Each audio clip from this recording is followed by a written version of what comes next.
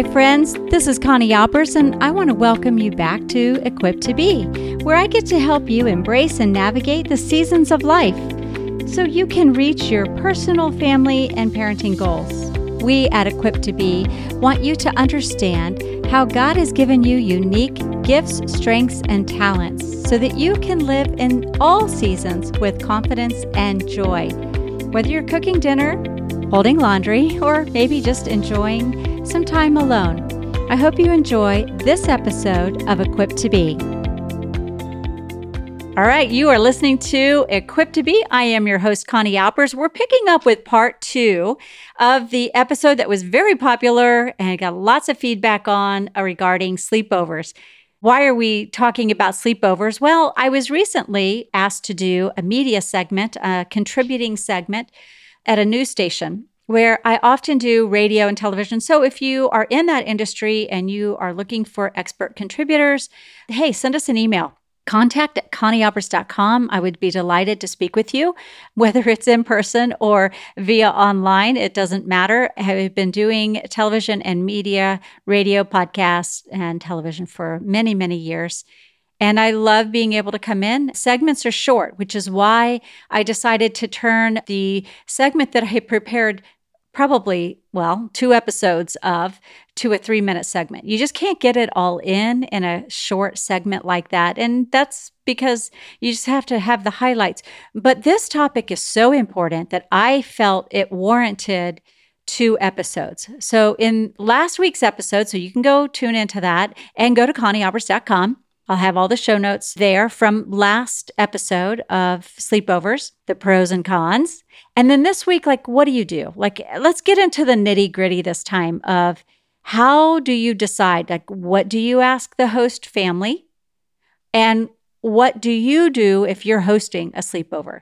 That's going to be this segment and this episode of Equipped to Be. So stick around. I know you're going to enjoy this, or at least you sure did like the last one. This is an important topic. It's one that parents are talking about all over the place, and it's one we're going to address. Again, like I said in the last episode, I'm not going to tell you never have sleepovers. Sleepovers can be bad. Sleepovers can also be quite fun and safe. I'm also not going to say always do sleepovers because it may not be right for your child. So there's not a always, never, unless, how do you like that? Unless your family has made a definitive statement. And if you have made this declaration, no sleepovers, nope, not ever, then you need to stay with that from the time your child is born till the time they move out, because they're going to catch the inconsistency. So that's why I like the approach. Again, that's why I wrote Parenting Beyond the Rules. You can have your standards, you can have the why, you can have boundaries. All of that is important before making a decision. But my encouragement, and I invite you to consider this, before making a definitive statement, a straight up or down, that you have a conversation with your child.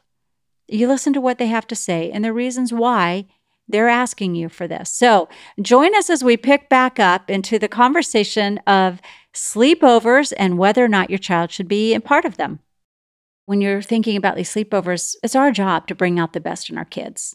Some children, and this is why it's never and always never, some children are very much socially astute. They are social creatures or social butterflies, and they are includers. They love and get energy from being with people. They're encouragers. They love to listen. There's so many factors to your child. Some of your kids, they're homebodies, and they truly get homesick. And that's something that we don't often think about. That child that you have, not the brother or sister, but the one who's expressing their desire. One may be saying, Mom, please, please, please, please, please, everybody's going to be there. I want to go too. And you're like, well, we have a policy. No, we don't do this. Well, you're setting yourself up for conflict with your kids. If it's a genuine concern, if it's legitimately, no, we do not do them, then you got to be consistent across the board. And there will be times where you'll rethink it and you know what, that one's okay. Well, if it's okay this one, why not that one? And then your word becomes less valid because it changes. And you're thinking, well, no, I don't like that logic. But think it through. Why throw out a blanket statement if what you really are trying to say is there's parameters? There are pros and cons. I acknowledge that.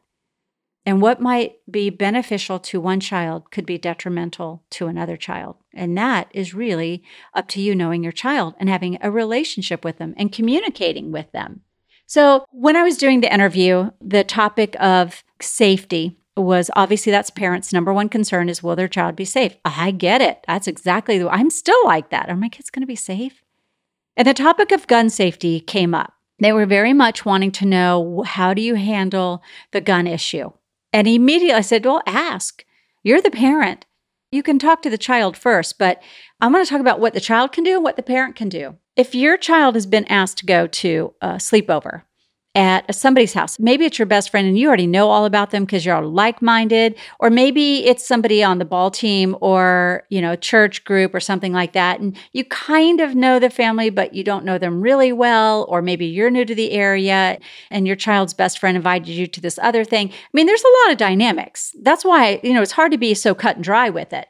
And I don't think that we should be. I think that there are things that we can consider, like the size. How many people will be attending? Ask your child, how many people will be attending? I don't know. Then you ask the child to find out. Who's going to be attending? How many is going to be attending? Will the parents be there? Are there additional guests staying with the family? Is this an adult party where the kids are told to invite some friends? Or is this a party that the kids are having because it's Friday night and they're bored and they just want to get together with their friends and hang out? There is a difference. If it's an adult party and the kids are invited, guess what? There's probably a greater chance that there will be adult beverages served. There is a greater chance that something could happen. Why? Because you don't know all the adults in attendance.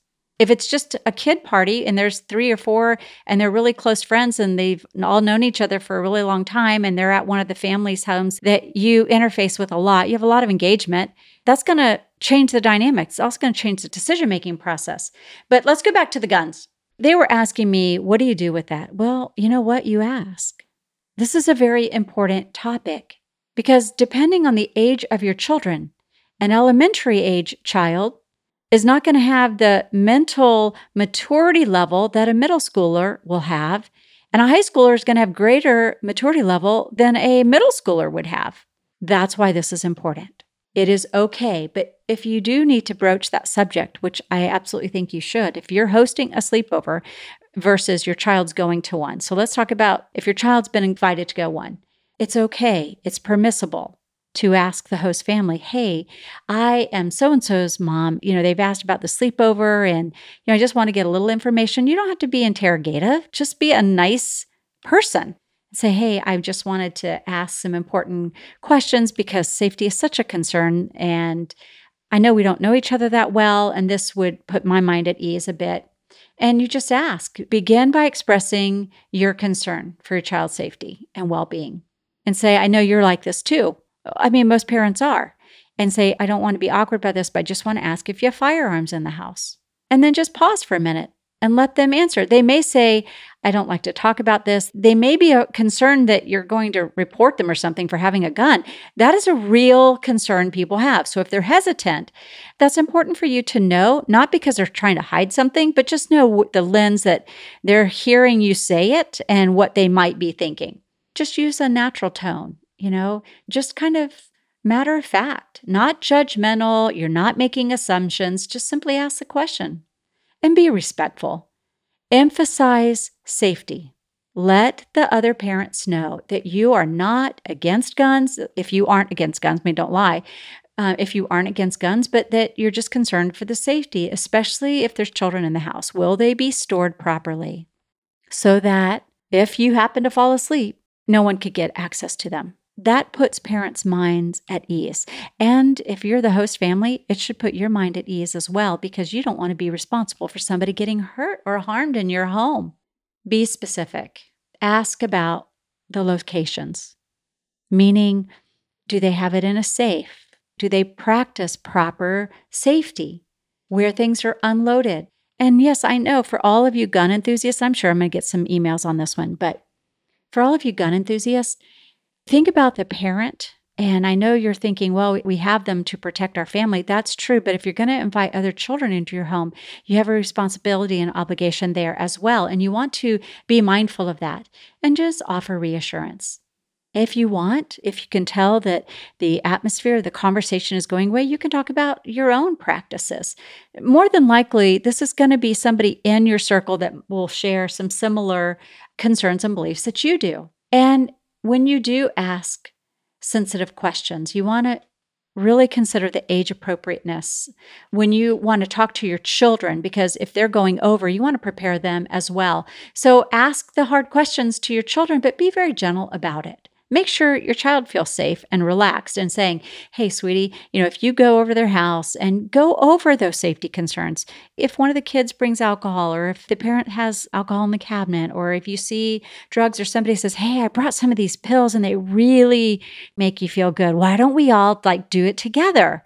Talk to your kids about saying no. And if they're pressured, have a way for them to get a hold of you and to contact you and say, I don't feel safe. Whether it's a code that if you type a certain number, that means come get me ASAP. Or it's a word that says, I don't feel good. I'm sick to my stomach, Mom. I think I'm going to throw up. Teach your child. They don't have to text you. They're doing these things here because they don't want the other kids to see their phone and then they'd get picked on and harassed. That all kinds of stuff happens. But ask open-ended questions. Ask questions that make your kids want to tell you not just yes or no.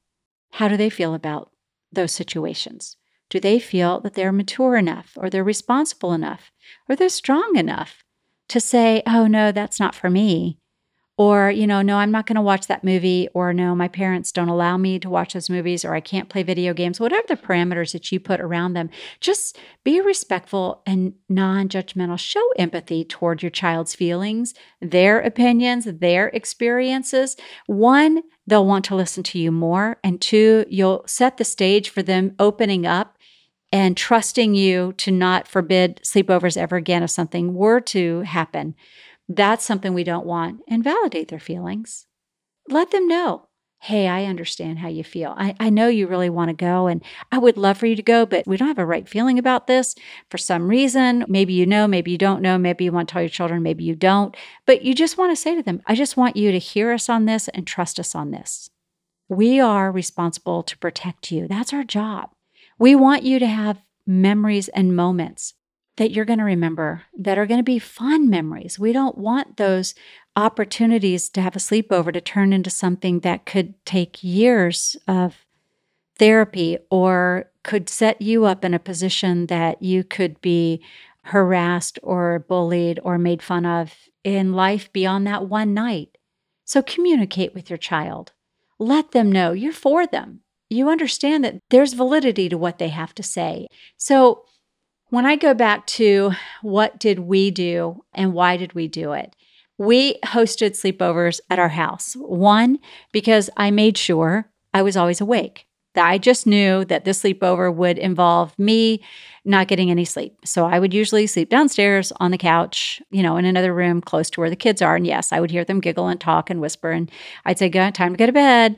But I would also be monitoring what was happening because I took other children's safety as important as my own kids' safety. And I would welcome any parent who was ever invited to come over, whether it was one of the girls' teammates or one of the boys' teammates.